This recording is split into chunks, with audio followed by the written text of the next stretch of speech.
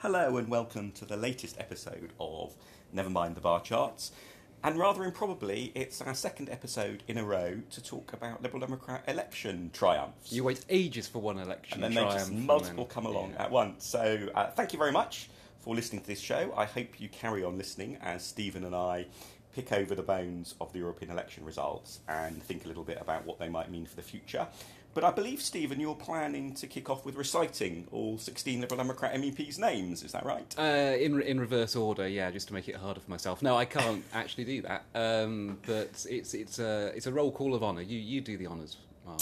I think we might edit in the list afterwards. I was trying to remember them all on the way here this morning. I did just, in the end, get to 16, but it is rather a childish pleasure. So more MEPs than MPs indeed, for the Lib Dems. Indeed, and 20% of the vote, which is a pretty high, really. It is, yeah. And it was interesting looking at the final opinion polls for the Euro elections, because out of the 10, I think, that I counted, of the final surveys, 8 of them had Labour in second place, with the Lib Dems in usually third, but there were a couple that put the Lib Dems behind the Conservatives. And of course, as we know, that's not how it panned out. So it was an interesting example of Labour's vote not holding up, and of the Lib Dems doing better than expected, which I have to say, again, in my kind of prior assumption was it's going to be one of those nights, isn't it, where the Lib Dems do well by any kind of objective measure, but if they don't come second, it will be ever so slightly disappointing as well. Yeah, and that's not how it worked. I caught myself shortly before Euro polling day looking at a poll which I think had the Lib Dems on 13% for the Euros, and thinking that was disappointing, and then think, hang on a minute, roll the clock back a few weeks, I'd have been quite pleased with that. I think looking at the polls, well, first of all, shout out to Kieran Pedley, host of another, brackets possibly better, political podcast, Polling Matters, because I believe this was his first election doing essentially prediction opinion polling in his new job at Ipsos Mori, and Ipsos Mori, along with YouGov, were the two pollsters who pretty much got it spot on. So both did overestimate the Brexit Party. I mean, you're right, they did very well overall, but it was an interesting trend. Yeah, I suspect Kieran and colleagues at Ipsos Mori, as well as the team at YouGov, would be slightly relieved, as they were sort of the two outliers compared to the others. I think looking at those polls, the errors there were fall into two categories. One was, it does look like there was a late swing to the Lib Dems, an extension in a way of the swing all the way through the campaign. But curiously, quite a few pollsters did their final field work quite a long way before polling day, in a way they know not to do at a general election. So I think part of it is polls may have been accurate, but then turned out to be sort of too early, finished their polling too early. And the Ipsos Mori poll was of those registered to vote and also of those who said they were 10 out of 10 certain to vote as well, which is one of those things about when in a low turnout election, which by general election standards or indeed referendum standards, this was 37% turnout overall, so relatively low turnout. In which case, the inclination of people who are likely to vote obviously matters in terms of the final outcome. So it does highlight that difficulty for pollsters, I guess, when it comes to people who say, "Yeah, I'm a Labour voter. Of course I'll turn out for them." But then don't, because actually they don't care that much about the European elections. And I think that leads on to the second group of errors. There was the group of errors that to do with finishing field work too early, but then some of the pollsters looked like they had methodologies that just didn't quite work. It's not obvious looking at the pattern. It'll be really interesting to see what some of the experts make of it when they pick over the different methodologies and how the pollsters performed, whether there are any lessons there. But the good thing is nice that because they didn't all predict that Lib Dems would come second, it therefore does make the result look better than I guess most people hoped. Well, most people expected, I should say, and clearly a lot better than the BBC election night programme planners were expecting. You had a bit of a beef, didn't you, about the election night coverage generally? Well, yes. So for anyone who was wise enough not to spend their time watching the BBC in the early hours of the morning on Sunday/Monday, it was very striking how it took nearly 2 hours into the programme, the election night's programme, before the BBC had on one of their panels anyone from the party who finished second in the elections. And I think it's not hyperbolic to say that's probably never happened before with the BBC election night programme, that you have to go deep into the show before the party that's finishing second features on one of their panels. Now, to their credit, certainly Hugh Edwards and Laura Kusenberg, you can see how during that show they more and more frequently refer to how well the Liberal Democrats were doing, quite often calling that out in passing. But I do think the BBC planners, in that sense, were rather caught on the hop. And they weren't alone in that regard. If you looked at, for example, one of Fraser Nelson's tweets early on in the evening, again, to his credit, later on he was tweeting about how well the Lib Dems did.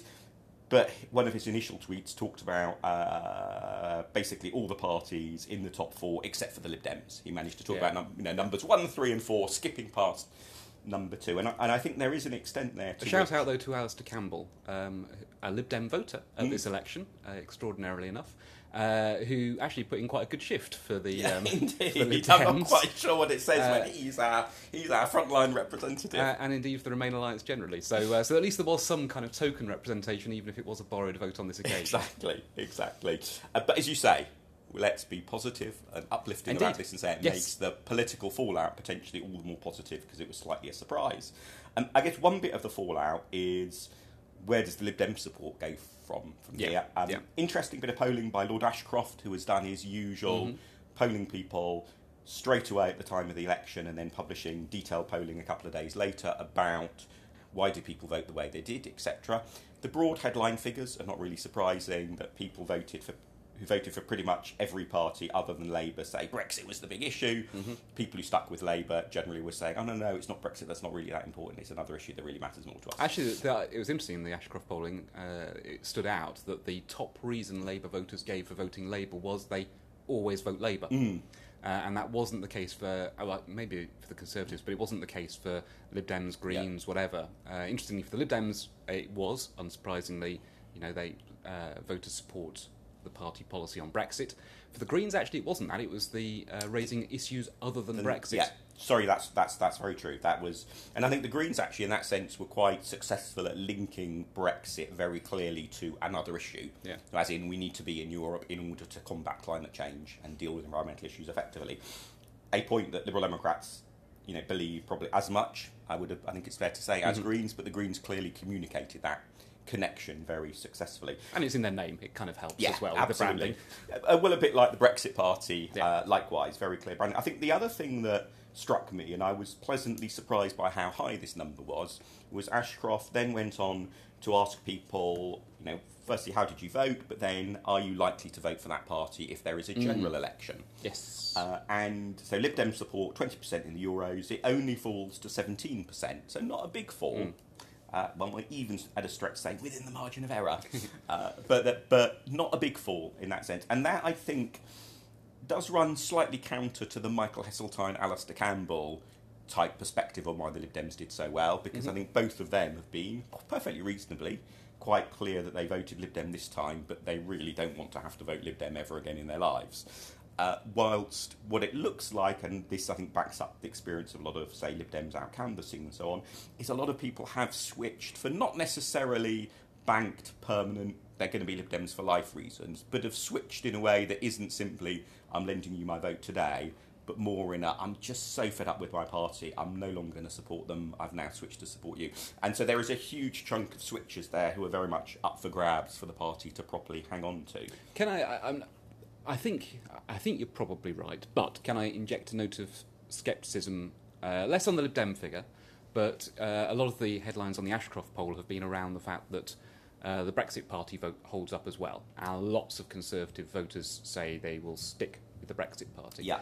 And, of course, that's what was being said in 2014. And, in fact, I saw... Phil Cowley, I think, tweeted about this. Notice how we're slipping in lots of references to other people with large Twitter followings. I hope that they might therefore plug this episode. So Philip Cowley... wonderful, lovely, expert man, brilliant man, writes wonderful books. Pointed out, and I can't remember the figures exactly, but said, look at the 2014 polling, UKIP topped the poll, and Conservatives got spooked and ended up putting the referendum in the manifesto, and didn't that work out well? And when you asked voters, will you stick with UKIP at the next general election, the majority of them said, yes, of course we will. And yet we know that when it came to the 2015 election, the following year, they didn't in reality because general election issues took over. Now, of course, that is we are in a different time, I realise, from 2014. Brexit does matter, is the dominant issue, not for all voters, but for lots of voters now, in a way that it wasn't then. But it does suggest that if you ask voters to predict their future behaviour, they're not very good at doing so. I definitely agree with that last point, that is a big issue, and it's why, for example, pollsters find it very difficult to get turnout projections right as well, not just people feeling they should say that they're going to vote because that's what society expects of them. But again, generally voters are pretty bad at predicting future behaviour. However, I think there are two caveats to your caveats, as it were. One is, I think the whole question about why Cameron decided to go for a referendum, it's not clear that the chronology of when he made the decision and how that decision-making played out really fits that neatly with that particular set of European elections. But the other caveat is, I think there's a difference between people voting UKIP at that time and then thinking they would stick with UKIP, but UKIP imploding so spectacularly that they lost lots of support, versus people thinking they would stick with UKIP, but that not really being, at heart what they genuinely felt or were likely to do at that point.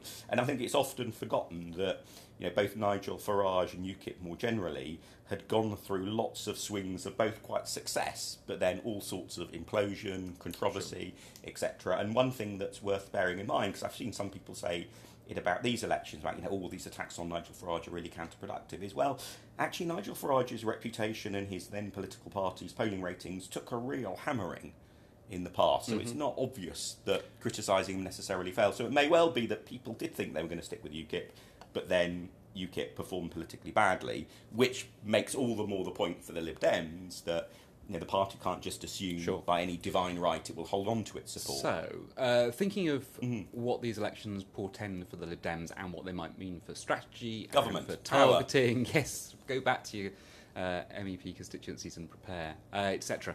Prepare for committee meetings. Is there I haven't looked into the data properly to know this, but my suspicion is that the Lib Dems could do quite well, in particular with the soft Conservative vote. And we saw that with the local elections, of course, before the Euros as well. So we've got 2 bits of polling data now. However, a lot of the kind of really phenomenal success, in particular when you look at London, was in big city areas where it's clear that the Labour vote from 2017, which didn't come to the Lib Dems, did in large chunks on this occasion.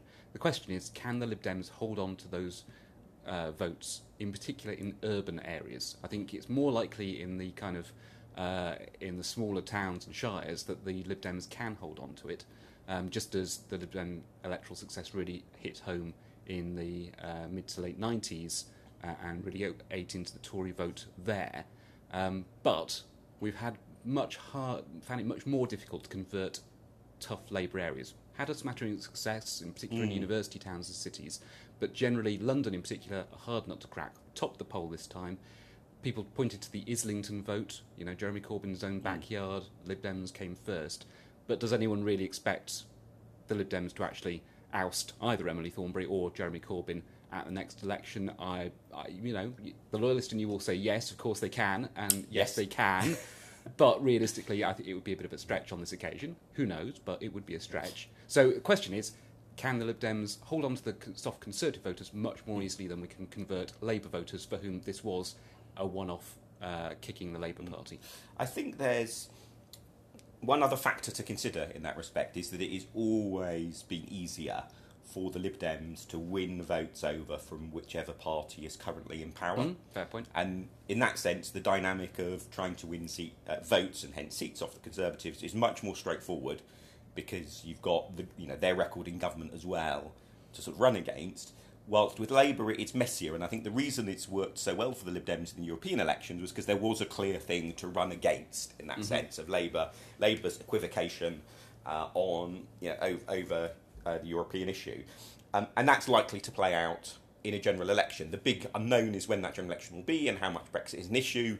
And the more the Brexit is an issue, therefore, the more likely it is the Lib Dems will be able to be more successful at winning votes over from Labour. But crucially, even if that is a bit of a struggle, I think what the locals and then the Europeans have done is massively reinforce the party's ability to win tactical votes in the sorts of seats where it might be hoping to gain.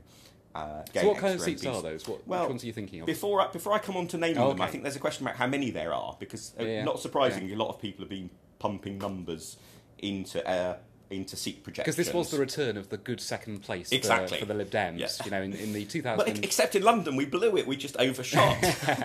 In the 2005 election, Lib Dems, 300 seats that the party was either first or second placed in. And it hasn't almost all second.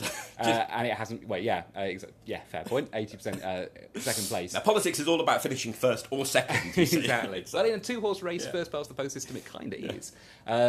But obviously, since coalition, even the number of second places has been has been very short in supply. So go on, name the places. Which you think before I name some of them, come on, Mark. I think the point to make about some of these seat projections is if you look at the Lib Dem ability to turn national vote share into seats, there's been a very broad range. So at the party's best, when we've been really good at targeting and had a favourable national wind and so on, we basically got just under 3 seats for every 1% share of the vote. And at our worst, we've barely got 1 seat for each percentage share of the vote. So if you take something like maybe 15% of the general election, let's take a nice round number, depending on which sort of ratio we see next time, that could be anything between 15 to 45 seats. There are very broad And the most famous ranges. example being the 1992 and 1997 elections, when the Lib Dem vote share actually fell very slightly, not by much, but fell very slightly. And yet, of course, the Lib Dems went from, 22 Parliamentary MPs party more than doubled, to 45, whatever it was.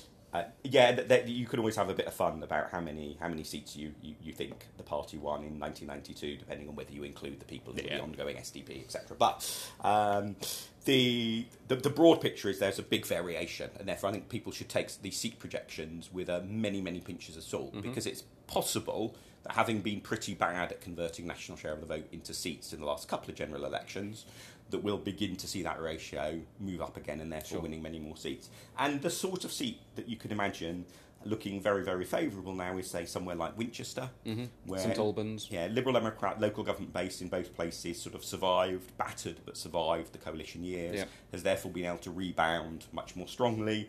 And indeed, if you look at the margins by which the party missed out in both seats at the last election, not massive margins. Sure. As you say, the more challenging types of seats to try and predict is what happens in seats that have had strong Liberal Democrat presence in the past, maybe Hornsey and Wood Green, Lynn Featherstone's old seat, or Simon Hughes's old seat in Southwark, where Labour racked up very large majorities in 2017, but then lost votes hand over fist in the European elections this time, and still also places where a battered Lib Dem local government base survived, has recovered, large Lib Dem memberships, etc. So very hard to tell at this point, particularly because who knows, by the time this podcast goes out, Jeremy Corbyn may have decided to resign. And I suspect he's not going to resign that quickly, but obviously one of the big risks for the party and the big unknowns is if Jeremy Corbyn departs as Labour leader before the next general election, Labour will have a leadership contest with a membership that's overwhelmingly pro-European. And it's very hard to see whoever wins, and I guess it might be quite a left-winger who wins, given the makeup of the Labour Party, but it's quite hard to see somebody who isn't an out-and-out, I want Britain to stay in the EU, winning the next Labour leadership election. And I guess for keeping Britain in the EU, that would be really good news. So try not to be too tribalistic about it. Let's hope that happens tomorrow. Obviously, for immediate Liberal Democrat electoral prospects, that would probably be quite challenging. Yeah. And it's interesting, isn't it, trying to think about what the actual effects of the European election campaign will be. Because I was trying to think of that on the night, because obviously everyone was getting excited, and certainly in Lib Dem circles, maybe less so in Conservative and Labour circles, but in Lib Dem circles getting very excited about these Conservative circles, results. just about everyone was planning to run for leader. Or looking enviously at the Brexit party. There are so many Tory candidates for leader. There's now not only more Tory candidates for leader than there are Lib Dem MPs, but there are now more than there are Lib Dem MEPs as well. So, thinking of the implications, and the last time Labour got fright was when Change UK was formed. It was then, of course, known as the Independent Group, and still is, I suppose, partly.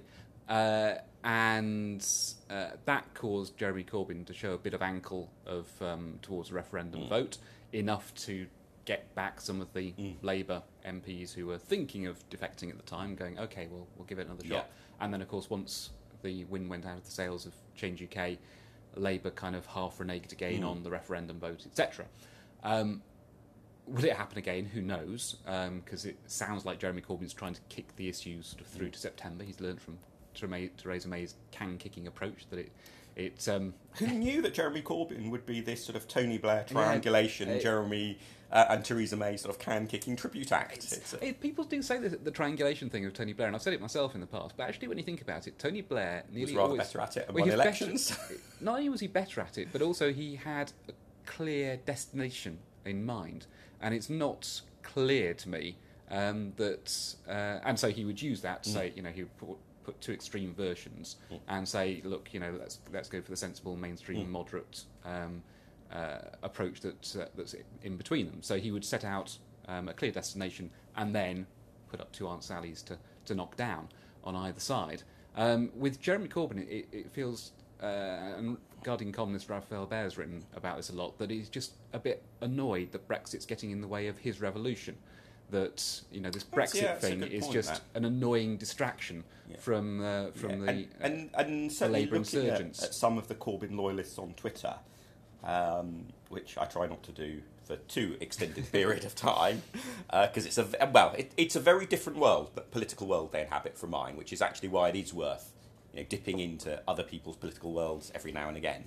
And to my eyes, they have been coming up with increasingly convoluted, before European election polling day, with increasingly convoluted arguments as to why it wasn't really about Brexit, of which one of my favourites was, it's not really about Brexit, but we have to elect Labour MEPs so that they're able to vote for a good progressive European Union president. I thought, so your argument is don't worry about whether or not your party wants Britain to come out of the EU because it's really important that we have the right person elected in the EU. Well, surely the best way of getting the right person elected in the EU, not just in this contest and future ones, is for us to stay in the EU. It's just very, as you say, almost desperate to make the election about anything other than Brexit. It's very explicitly politically calculating to a quite surprising degree that a party is wearing its strategy on its sleeve and trying to sort of tell people, look, we just have to listen to the voters and they will tell us what to do. And it's that whole will of the people thing which seems to have infected the political discourse, as opposed to saying, actually, this is what we believe and this is how we think we can get there, who's with us, which, surprisingly at the moment, is the Lib Dem approach and it's working. Yeah, I mean, although the will of the people is very much the political discourse, it's sort of the will of the people, except that Labour's current leadership, at least, isn't really paying attention to the massive Remain-leaning views of both the Labour membership and the Labour voting base. Even the Labour MPs in Northern England who have got constituencies that voted Leave at the referendum, when you delve into the details, overwhelmingly they're elected by people and dependent on the votes of people who are Remainers. That they might have a Leave voting constituency, but they got elected because of the votes of Remainers. Likewise, in the Conservative Party, lots of talk about respecting the will of the people, except unless you're a Conservative Remainer in Southern England, in which case let's just ignore you and not really worry if we lose your support to the Liberal Democrats. The will of the people is a very narrow and flexible phrase that people deploy. And of course, most people who talk about the will of the people think it's absolutely outrageous that people should be able to express their will through a referendum on the terms of a Brexit deal.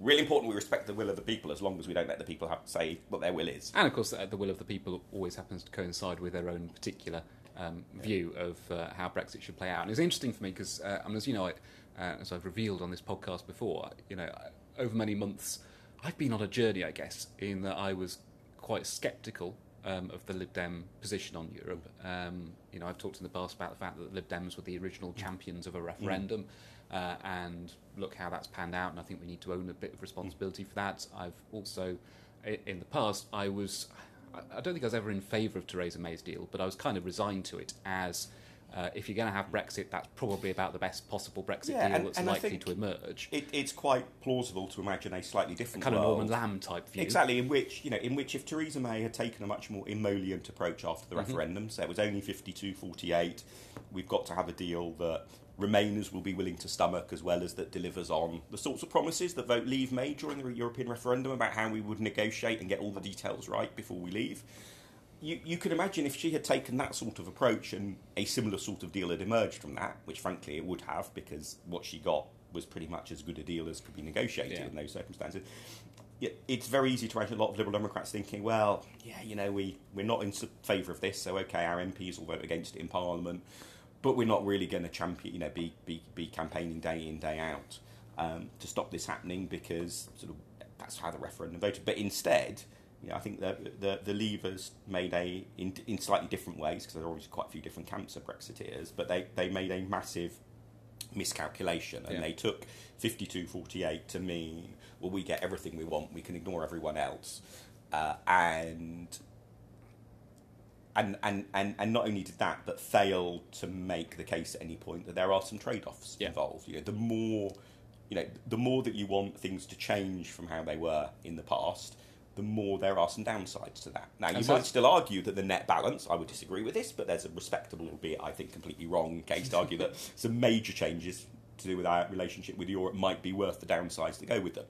But to pretend that there are only upsides, I think there's a big miscalculation that, in that sense, has emboldened Remain campaigners. And so, someone like me who has been on that journey from being slightly annoyed with the party's stance in some ways, and then has been radicalised by Theresa May's tone deafness. Do I need to report you to some government anti-radicalisation programme? Possibly, yeah. It's Prevent No Deal or something.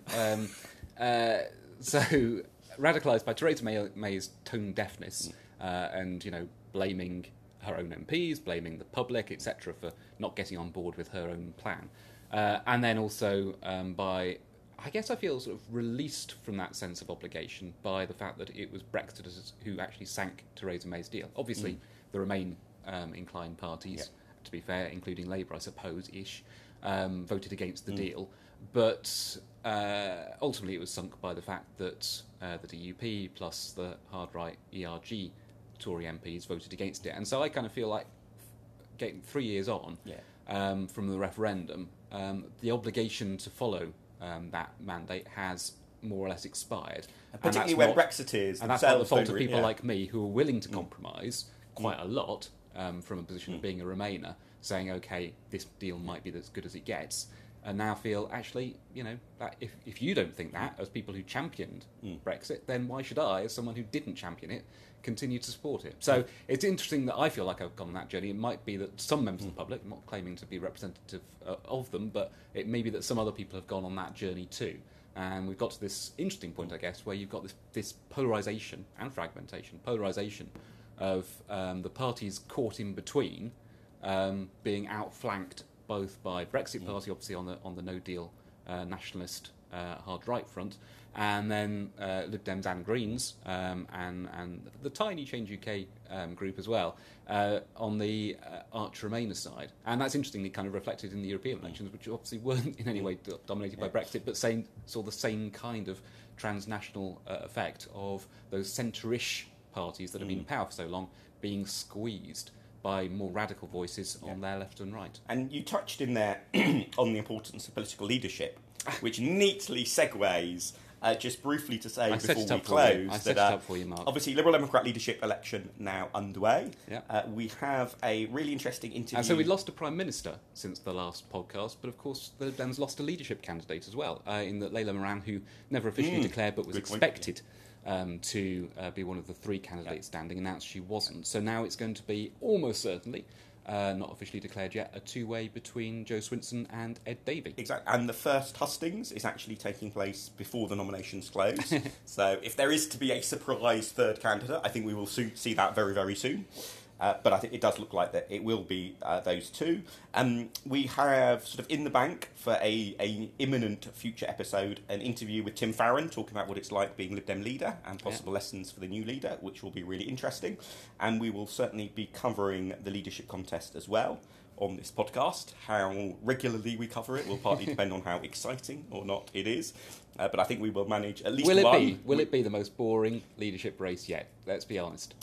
I was just about to end with a plug for people to subscribe to this podcast to get our exciting coverage of this contest. Keep up to date with the most boring contest ever.